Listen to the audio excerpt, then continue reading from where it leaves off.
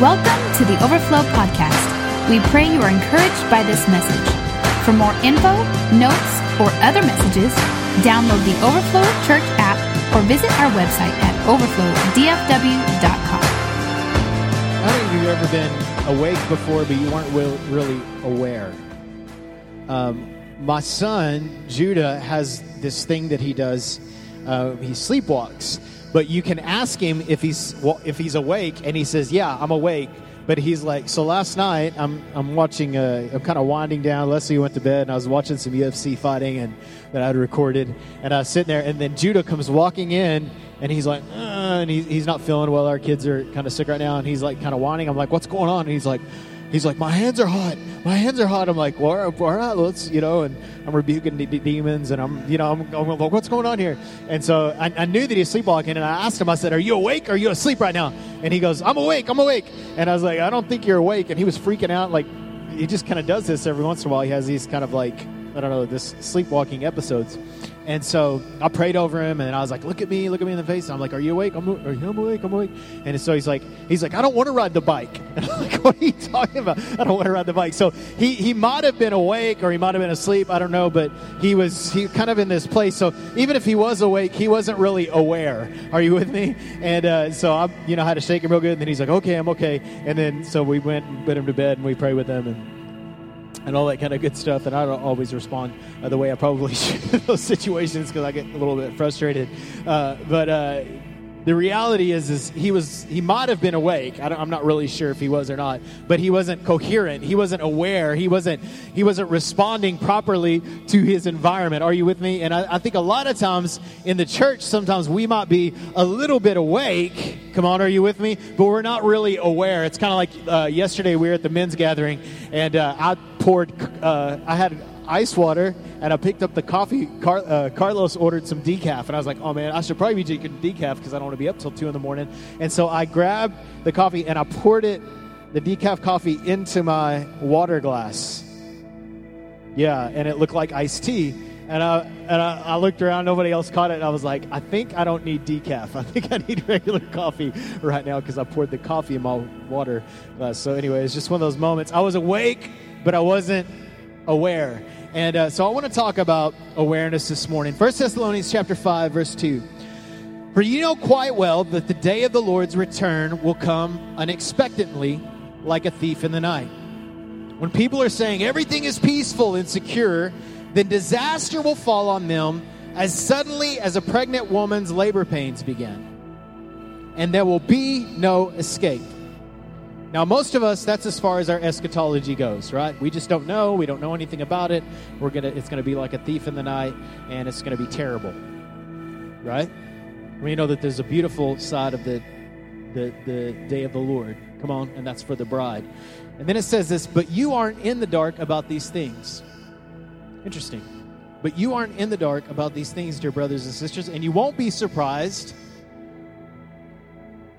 when the day of the Lord comes like a thief. See, I lived my whole life thinking that the Lord's going to come in the middle of the night. I'm not going to know about it, and it's going to come some kind of secret rapture thing. Nobody's going to expect it. Nobody is going to expect it. And if I wake up and I hear a loud sound, then I'm going to call somebody that I know is living right. I'm going to call them and make sure that they didn't get taken up in the rapture. Right? How many of you guys know what I'm talking about? Maybe you're kind of raised that. So we're kind of taught this theology that we can't know anything about the end times. Now, Jesus did say that you won't know the day nor the hour, but he didn't say that you wouldn't know the seasons. Now, it says right here, listen, and I know this is a little off, but it's right on. It's right in the passage here, is that we, as the body of Christ, should be aware of the times and the seasons. We might not know the day and the hour, but it says right here that the Lord's going to come like a thief, but he said we're not in the dark about it. Are y'all okay? I know I'm stretching you a little bit this morning. So the Lord will come like a thief in the night, but the thing is we have an awareness and we have a general knowledge because we have the pulse of heaven. It says in Amos 3:7 that the Lord doesn't do anything without revealing it to his prophets. So if we have an awareness in us, we might not know the day or the hour, but we can know the season that the Lord is returning in. Are you with me?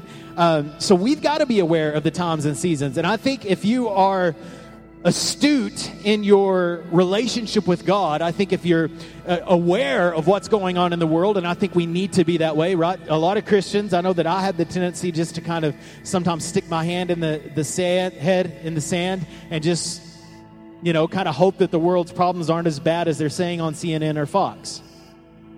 But how many know that we need to be educated? We need to know what's going on in the world because we offer solutions for the world.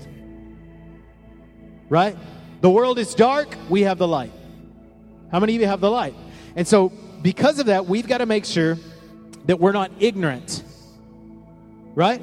That we know the times and we know the seasons. Now let me just say this. Keeping up with the world's affairs are important, but keeping up with heaven's affairs are more important. Let me say that again because I think some of y'all missed that. Keeping up with the world's affairs are important, but keeping up with heaven's affairs are more important. Are you with me?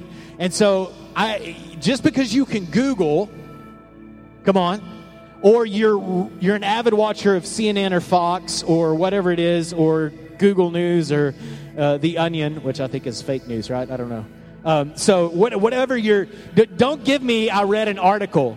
What I would rather you have is an awareness of what heaven is saying in the darkest hour. Do we know what's going on in the world? Yes. But we also know what's happening in heaven. Listen, it is more important for you to have an awareness of what God is thinking and what God's heart is on the earth than what is happening on the earth. And we're always talking about, I don't want to be more so heavenly minded that I'm not earthly good. Listen, if you are not heavenly minded, you will be no earthly good.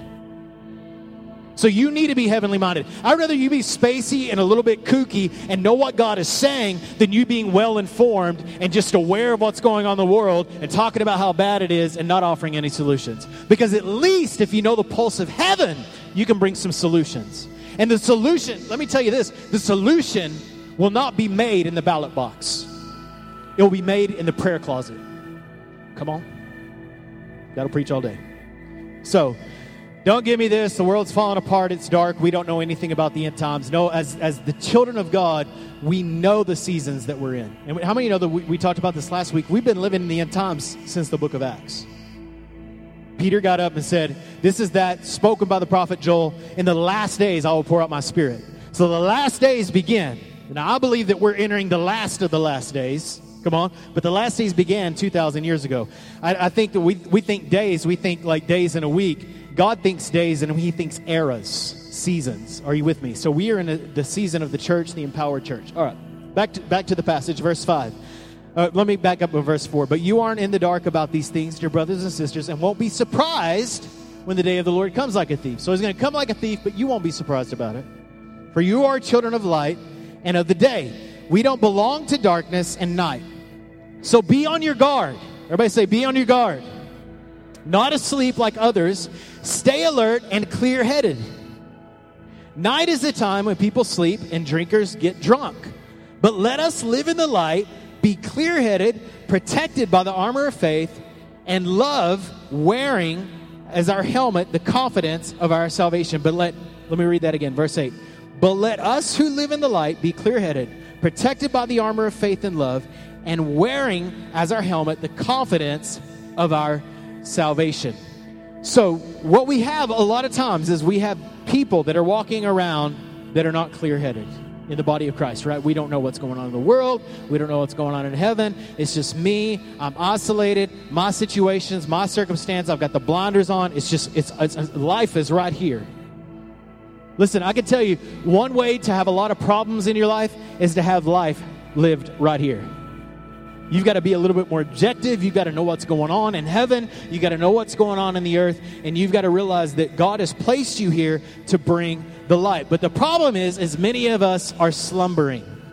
We're kind of doing what Judah did, right? Walking around going, hey, I'm awake, but I'm not really awake.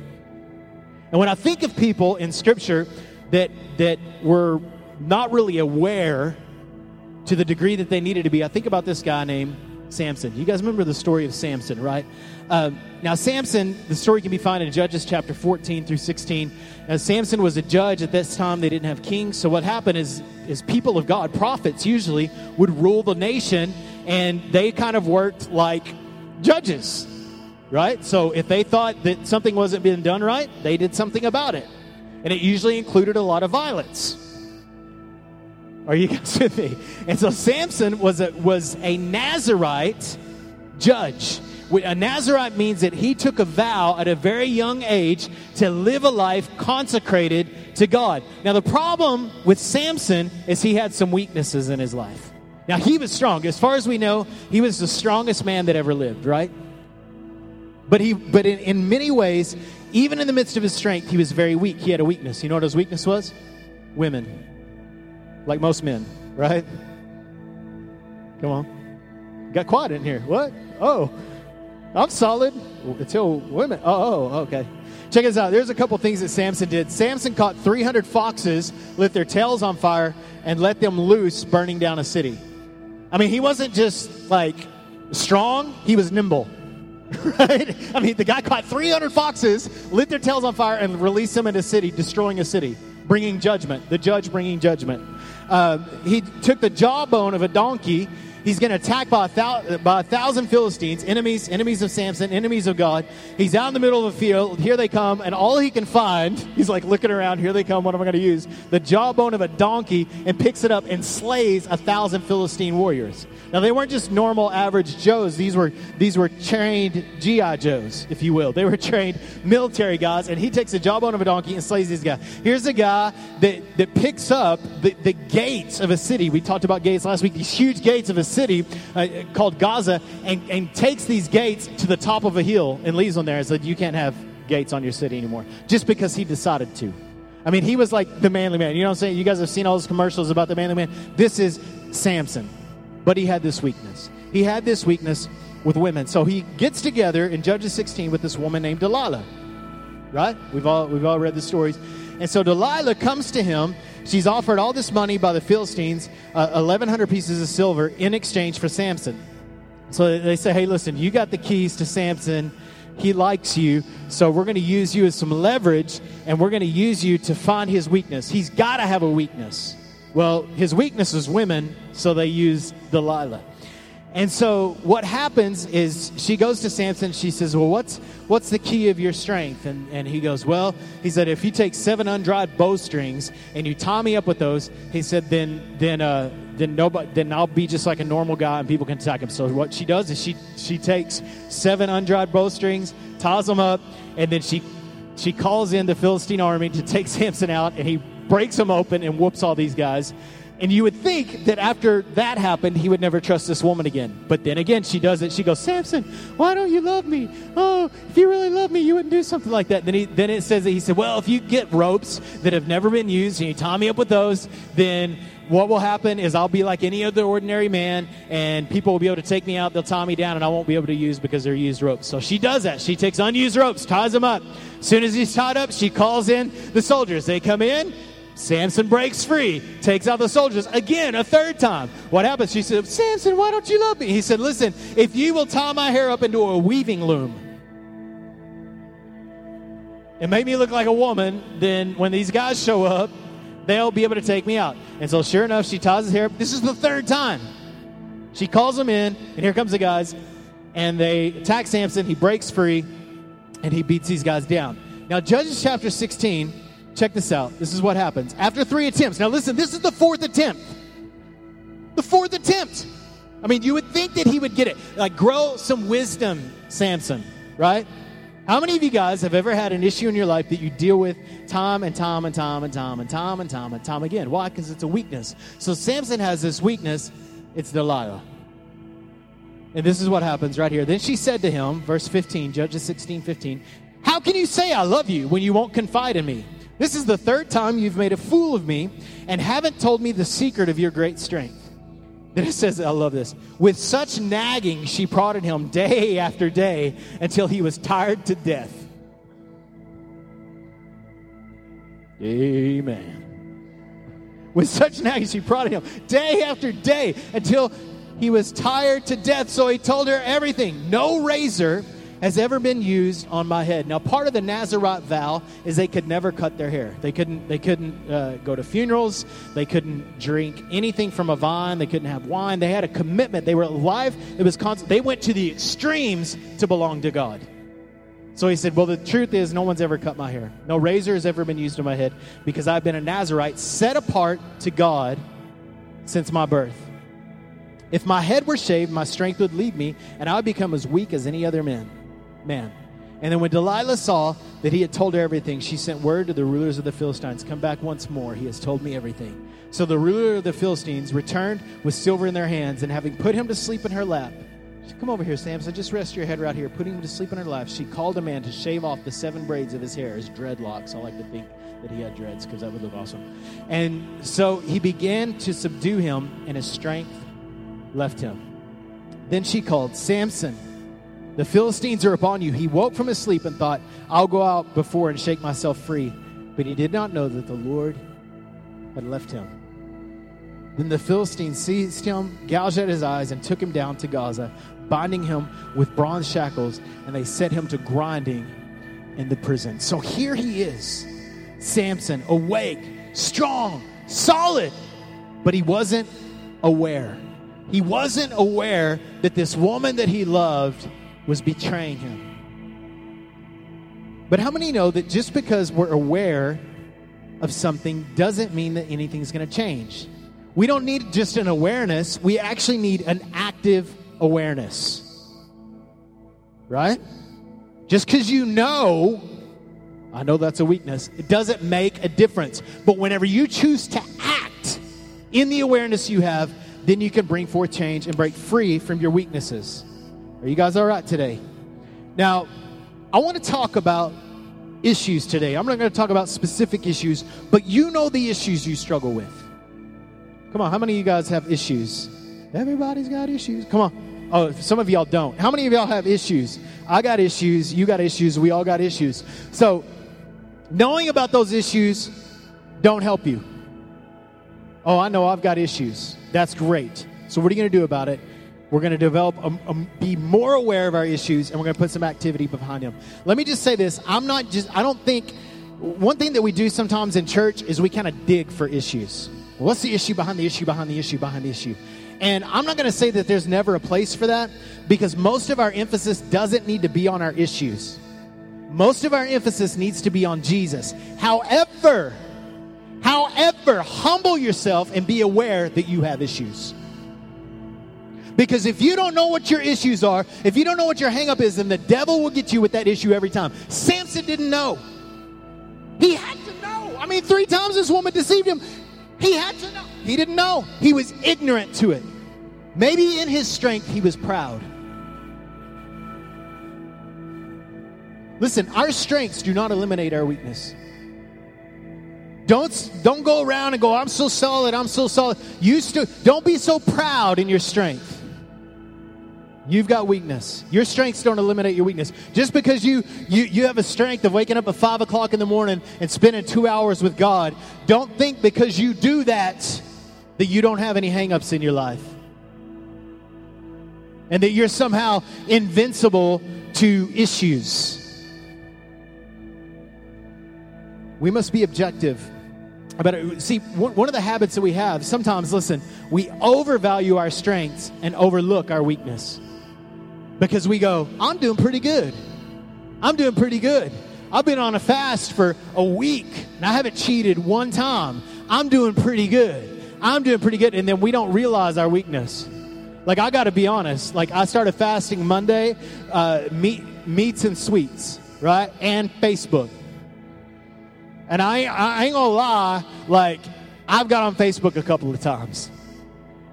Out of habit, right? I just get on there out of habit. And I'm like, oh yeah. I deleted it from my phone, but when I get on my computer, it's there. It's finding me. It's my weakness. So listen, don't defend your weakness. Recognize it and submit it to the Lord. Let me also say this. Don't tolerate your weakness. Now listen, when our brother has a weakness, if my brother Benny has a weakness, I want to make sure that I'm patient, that I'm kind, that I'm tender to him. But when it's my own weakness, I need to hate it. I need to hate my weakness. I don't sit around and make excuses and go, that's just the way I am. I was born. Isn't it kind of funny? It's not funny. It might be funny to everybody else, but it shouldn't be funny to you. It is a big deal that we have issues in our life. And sometimes we need to make a bigger deal of our issues and quit taking them so lightly.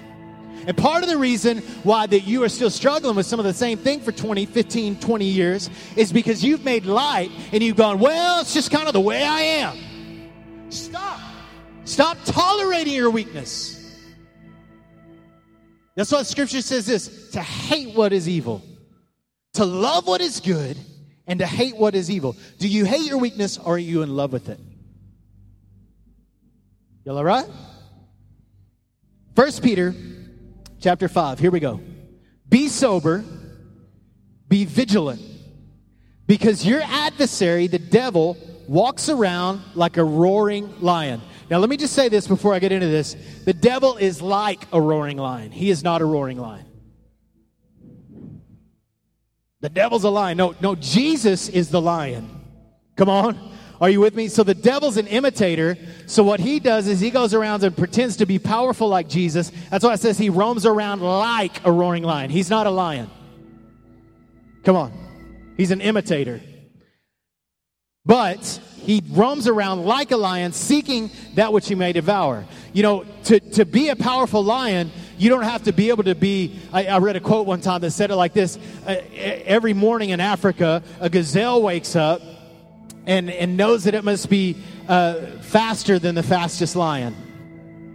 But every morning in Africa, it was something like every morning in Africa, a lion wakes up and he only has to be faster than the slowest gazelle. So the enemy will look for the weak among us. He's going to look for the weak. He's going to look for the slow. He's going to look for those that are going through the difficult season. Right? Because whether we like it or not, the devil's really smart. Are you with me? He's really smart. And he knows what your weakness is. So it says this, be sober, be vigilant, because your adversary, the devil. Now, how many know the devil's our adversary, not people? Come on. It's easy to blame people. Listen, we will always have hang-ups with one another until we start recognizing that our enemy is not people. The enemy is not whoever is in office or whoever's running for office. The enemy is the devil. Not saying that we shouldn't vote properly. We should, because the devil can use people. But the enemy is the devil. Are you with me? The enemy is not the church. The enemy is the devil. He's our adversary. Seeking whom he may devour. Then it says this, resist him, steadfast in the faith, knowing that the same suffering you experienced, that you are experienced by your brothers in the world. So he's saying this, he's like, listen, you're struggling, everybody's struggling, there's all this thing, the enemy's coming in to destroy you, but he starts everything off by this, be sober. What does that mean? To be clear thinking. That you think like you're on your game. Like you've had your coffee. Right? Like you're at the prime of the day. You guys know what I'm talking about? That's what it means to be sober-minded. It means to be clear thinking and vigilant. That you would be aggressive. That you would be alert. So the first thing right now, if we're going to be people that have active awareness, is number one, that we stay alert. Everybody say, stay alert. Be ready. So you got to be ready.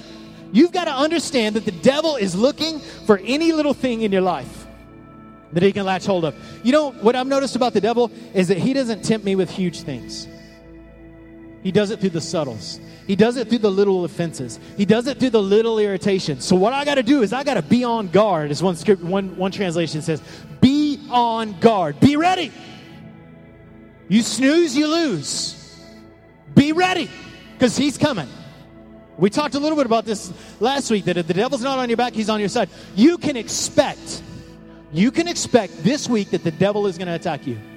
Don't go, well, I'm just being attacked. I'm going through a season. Listen, it is not a season of you being attacked. You will be attacked for the rest of your life because God has an assignment for you. And guess what? The devil has an assignment too. And his assignment is to destroy you. His assignment is to steal, kill, and destroy. God's assignment is that you may have life, and you may have life more abundantly. So much life that it pours out of you. And so what the devil wants to do is he wants to come and make you a survivor, not a thriver. And he wants to rob you of the life that you could give to others, and he wants you to get you isolated so that you make no effect in the darkened world. If I can just keep him a little drunk-minded, Right? Can I tell you that the enemy will be satisfied with your distractions? God will only be satisfied with complete devotion. The enemy will be satisfied with distractions, but God will only be satisfied with devotions. Is God satisfied in Christ? Absolutely. As a son, as a child, you're absolutely His. But God is contending for your heart until you are absolutely devoted to Him. The devil is content with you being 99% committed to Jesus. The devil's content with that. Jesus is not. Because He's a lover looking for lovers. He wants total commitment. Total commitment. And He's not mad at you because you're weak. Let me just say that. He's not mad. Jesus isn't mad at you because you're weak. But the devil loves your weakness. And sometimes he convinces you to love your weakness too. You all right?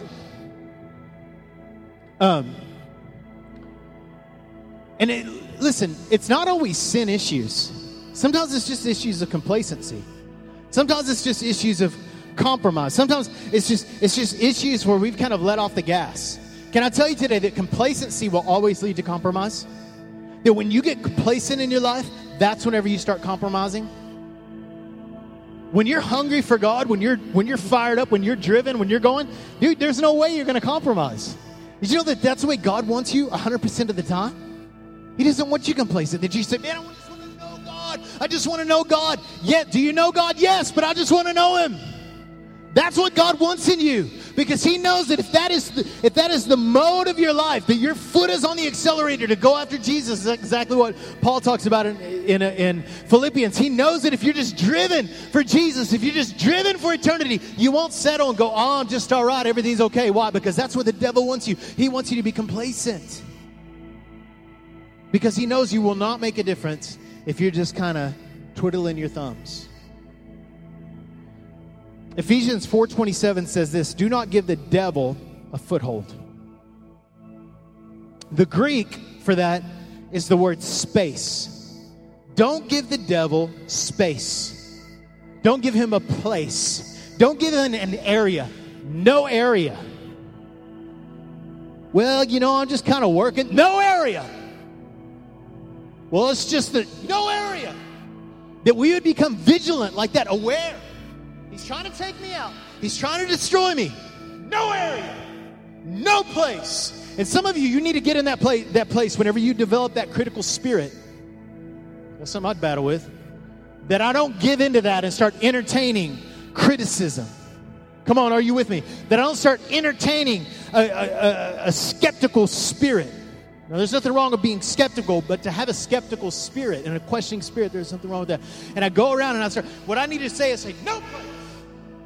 Some of you just need to verbally start declaring. Guys, whenever you're getting those emails and they're coming through, and it's got stuff on there you don't want to see, you just need to declare it. No place. No space in my life. When you're driving down the street, you see someone that's wearing a little less clothing that they should have on. No. Come on. Ladies, whenever you start talking about somebody that's not in the room, no space. Don't give the devil a little space, because listen, if you give the devil an inch, he'll take your life. He will ruin you. He is powerful. He's not as powerful as Jesus. He's already been defeated. He's a defeated foe. But I can tell you that he is clawing and he is gnawing his way to destroy you. And you give him a place and he will. The enemy will be satisfied with your little issues, because it just takes a little bit for him to control and manipulate you, because he's a master deceiver and manipulator. No place. You just need to let, when your weakness starts coming up, no place. You're just going to be hanging out with some brothers, right? You're going to be hanging out with your family over dinner. No place. You're like, what are you saying? Sorry, I'm just defeating the devil right now. I'm just walking in victory. No. I know that's funny, but I would rather you do that than to give place for it and sit there in the chamber of your mind and stir up stuff that's going to plague you for weeks. No. No place. The devil's got no place in my life. Number 2 is develop resistance. Resistance. Have you guys ever dealt with resistance before? Come on. Resistance is no fun. James 4 says this: submit yourself to God, resist the devil, and he will flee from you. So it says the devil will flee from us if 2 things happen. Number 1 is submit to God. So what is submission? Submission is yielding. Submission is going, God, I have this weakness. Submit to God. God, I have this. I'm yielding it to you. And when the enemy comes, you resist it. You go, no. You resist it. You say, no. In the 80s, they had a campaign. Some of y'all were alive, like 4 of you. Nancy Reagan developed this campaign called the Just Say No campaign. We had green shirts, white. I didn't say no. We'll leave that's enough for another time. But some of you need to learn to just say no. No! No place. Now listen, let me say this to you, because sometimes we have a heart, and I want to get real with you for a minute. I'm going to be nice. Listen, sometimes we get to the place where we really want to obey God, and we keep struggling. And we're like, man, God, I want to obey you. Can I tell you that the posture of our heart when we sin is just as important as the sin that we commit? The posture of your heart when you sin. Because this is the reality, guys. I would like to tell you that you will walk out these doors today and you will never sin again. I would love to be able to empower you that way. But you know reality and I know reality. And you're going to go out and you're going to sin probably at lunch. Let's just be real. I mean, you're going to be having lunch today, and you're going to go, nope! Right? People will be like, wait. Don't go to that table, right? Can you take over my shift? But what is the posture of your heart when you sin? Do you make excuses? Another bad posture is for you to live in condemnation. And we have 2 sides, right? One person makes excuses. It's not a big deal, it's the way I am. The other person lives condemned. I just can't overcome. God doesn't love me. That's just as bad. Come on, you got to be confident that God loves you. In fact, God loves you so much, He wants you to overcome that thing. He wants to overcome it through you. But what God is interested in mostly is an obedient spirit. Because sometimes you can do the right thing but have the wrong heart. God wants the obedient spirit. You guys with me? That's why it says in 1 John that you love God and His commands are not a burden. It's heart work, right? It's a hard issue. When we sin, it's always a hard issue. It's always frustrating when people come to me and they say, well, they really love the Lord, but they're not serving Him. I'm like, that's not the way it works. When we love the Lord, we serve Him. But sometimes in our serving and sometimes in our loving, we slip. We make mistakes, but we still have an obedient spirit. Are you with me? That's why we call it weakness, not rebellion. That's why Scripture talks about people being stiff-necked, because they're functioning, they're sinning out of pride. I'm going to do what I want to do. That's being stiff-necked. So what God wants to do is break your stiff neck, because God opposes the proud, but gives grace to the humble. So when you are humble and you say, God, I want to obey you. I'm sorry that I sinned again and I did it. He loves that you struggle that way. Are you with me? Hebrews 12:4, it says, in our struggle against sin. You say, oh man, we just need to believe. Just believe that this sin. We don't ever, when we sin, we just need to believe that Jesus paid for it and just kind of walk around and like dance around in fields of daisies and rainbows and ride unicorns and fart glitter, all that kind of stuff. Can I tell you today that when you sin, you need to feel bad about your sin. You don't need to live in condemnation, but you need to go, dang it, did it again. I hate that sin. And then you need to move on. I thank you, Lord, that I am forgiven. And I'm sorry that I blew it again. And my spirit is willing, but my flesh is weak. So, Lord, would you help? Would you strengthen me? So it is a struggle against sin. That's why it says that in Hebrews 12:4. It says, in your struggle against sin. It's a struggle. The struggle's real. You got your issues. I got my issues. And we're overcoming our issues. But it is a struggle. He uses this terminology. He says, resist him standing firm in the faith. 1 Peter 5:9, resist him standing firm in the faith. What we've got to learn to do is we've got to learn to lean forward. This is what it means to stand firm. Give me somebody. Nathan, come over here. So if Nathan's not sober-minded, he's going to be kind of like loose, like that. Right? So what I want you to do, Nathan, is I want you to kind of lean in. Just lean in a little bit. Lean in a little bit. Well, he's not like he was a while ago. Why? Because he's sober. He's aware. He knows that I'm coming to attack him. But what we need to do is we need to lean in. Come on, give me a little lean in, Nathan. Come on. You're scaring me now. So what's going to happen? He's got his posture prop. So he said, well, what if he moves out of the way and I fall? Well, if he moves out of the way and you fall, at least you fall forward and you don't fall back. At least you're still moving forward. So we've got to learn to stand firm and lean into Jesus. Listen, when you're going through the hard time, you go, I'm for you, God. He's like, yeah.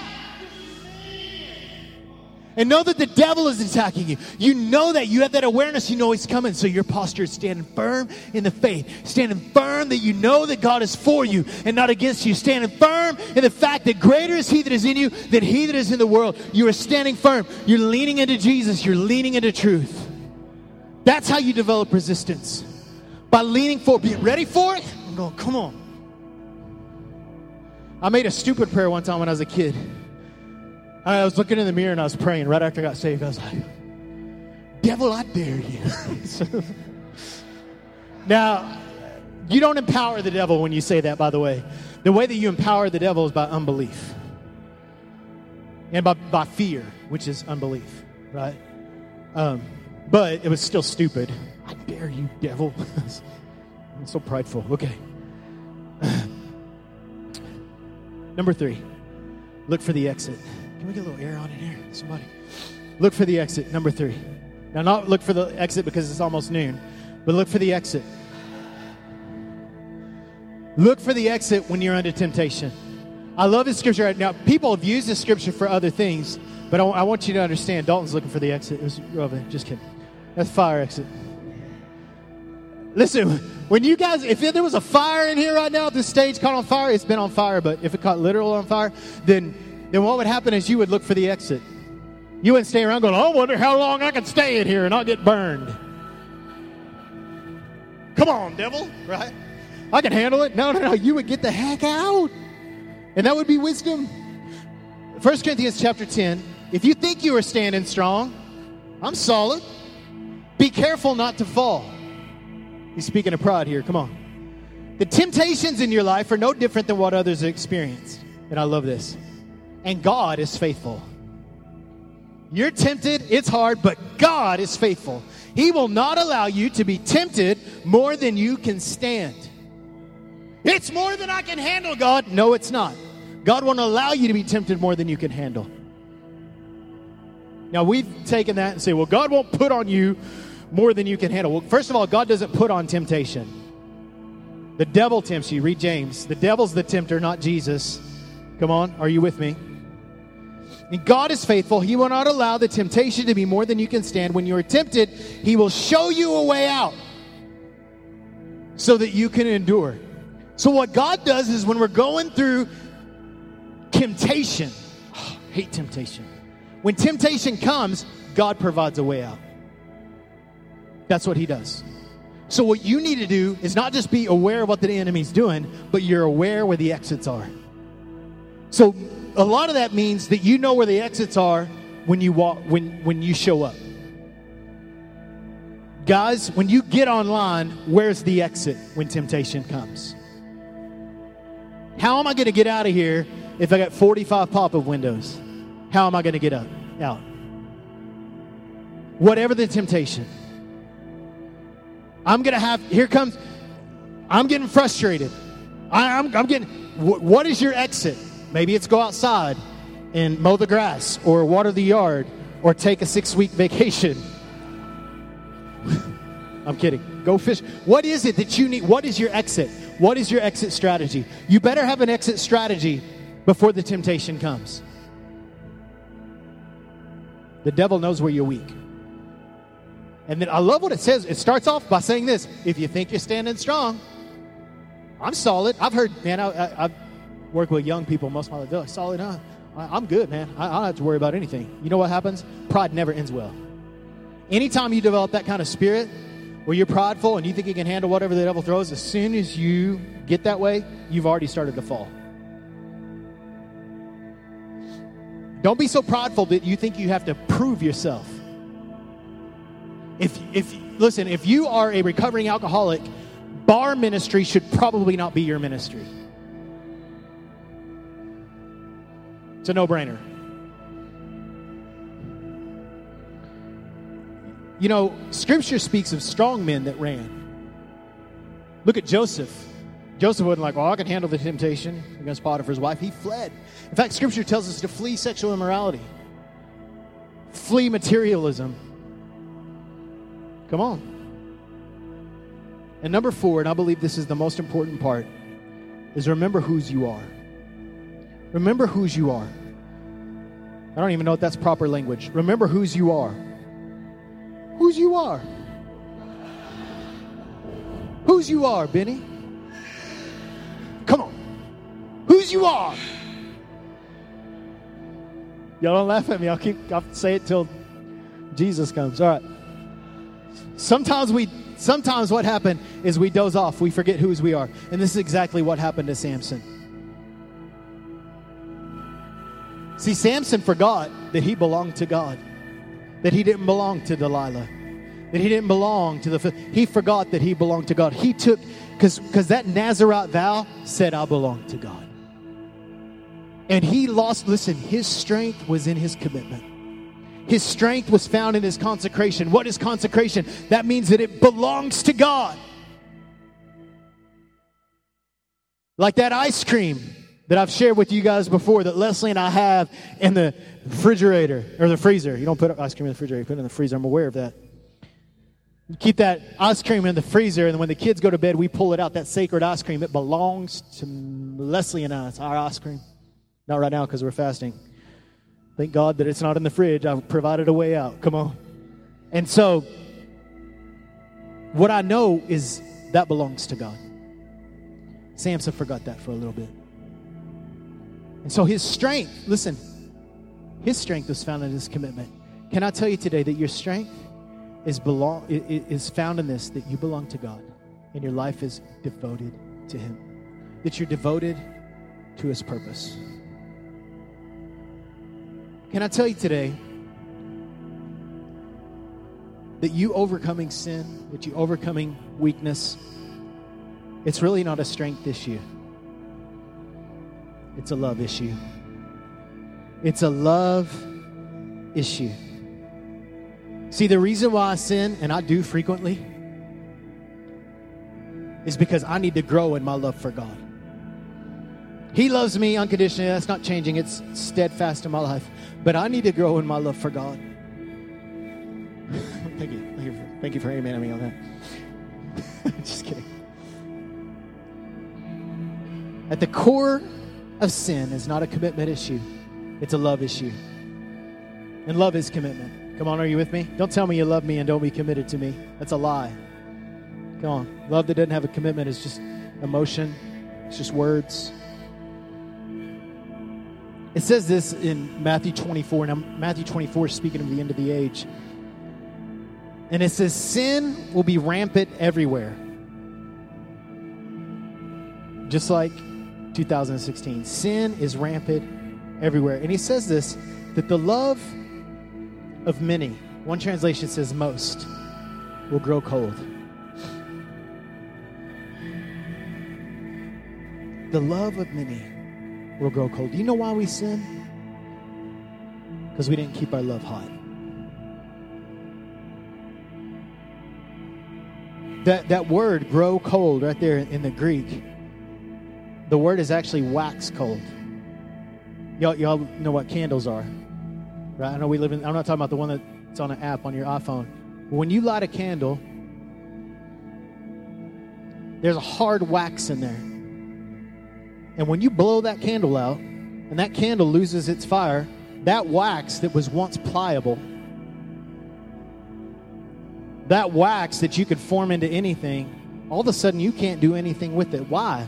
Because it is waxed cold. And this is what happens in our life. When our love for God waxes cold, the enemy comes in and has our way. all of a sudden we have a life that can be broken. A life that could be molded under the heat of His presence. It can now only be broken. We need to ask the Lord, Lord, would you rekindle my love for Jesus? You need to declare that, Lord, I love you. It's not a strength issue. It's a love issue. See, I don't go looking for other women because I'm in love with Leslie. Because I'm in love with her. It's not a discipline issue. It's not a strength issue. It's a love issue. I love that woman. I'll do anything for that woman. I would never cheat on that woman. What guards my heart? What guards my life? What keeps me strong in my commitment? My love for her. That's why Jesus endured the cross, because He loves you. That's why Jesus despised the shame, because He loves you. It kept Him going. Love keeps us going. If you go with your strength, eventually you'll get tired. But if you love well, come on, you'll endure. I love that. Sin will be rampant everywhere, but the love of most will grow cold. And then it says in the next verse, that those that endure to the end shall be saved. They'll be redeemed. I really feel this morning that there's two areas of ministry that need to happen in this place before we go. Number one is some of you need to renew your commitment to the Lord. You know, the thing I love about Samson is the story could end there, where he goes to prison and he's in bondage for the rest of his life. But Scripture says this in Judges chapter 6:22, the best part of the story. It says his hair began to grow. But the hair on his head began to grow after it had been shaved. Today, allow that commitment to the Lord, that consecrated life to grow. And you know what happened when his hair grew? His strength came back. And it says this about Samson at the end of his life. They gouged out his eyes. They took him in between these two pillars of this building where there are all these enemies of Samson and of God in this building. And he stands in between these two pillars of the building. And because his hair and his commitment was restored, he had the strength to push out those columns, and the building collapses on all of his enemies. And it says that Samson destroyed more enemies of him, more enemies of God in his death than he did in his life. It's not over. Your strength is coming. And you might need to renew that commitment this morning. I want to pray. And the second area is the area of compromise. It's the little issues. Check this out. Song of Solomon. This has been a life verse for me. 2:15 says, "Catch for us the little foxes that spoil the vine, that spoil the fruitfulness." Catch for us. You know what this is? This is a dialogue between lovers. Song of Solomon is a dialogue between lovers. So my prayer is this: Lord, would you catch the little foxes? Lord, what are the little foxes that are screwing me up? What are the little foxes that are eating the seeds of tomorrow?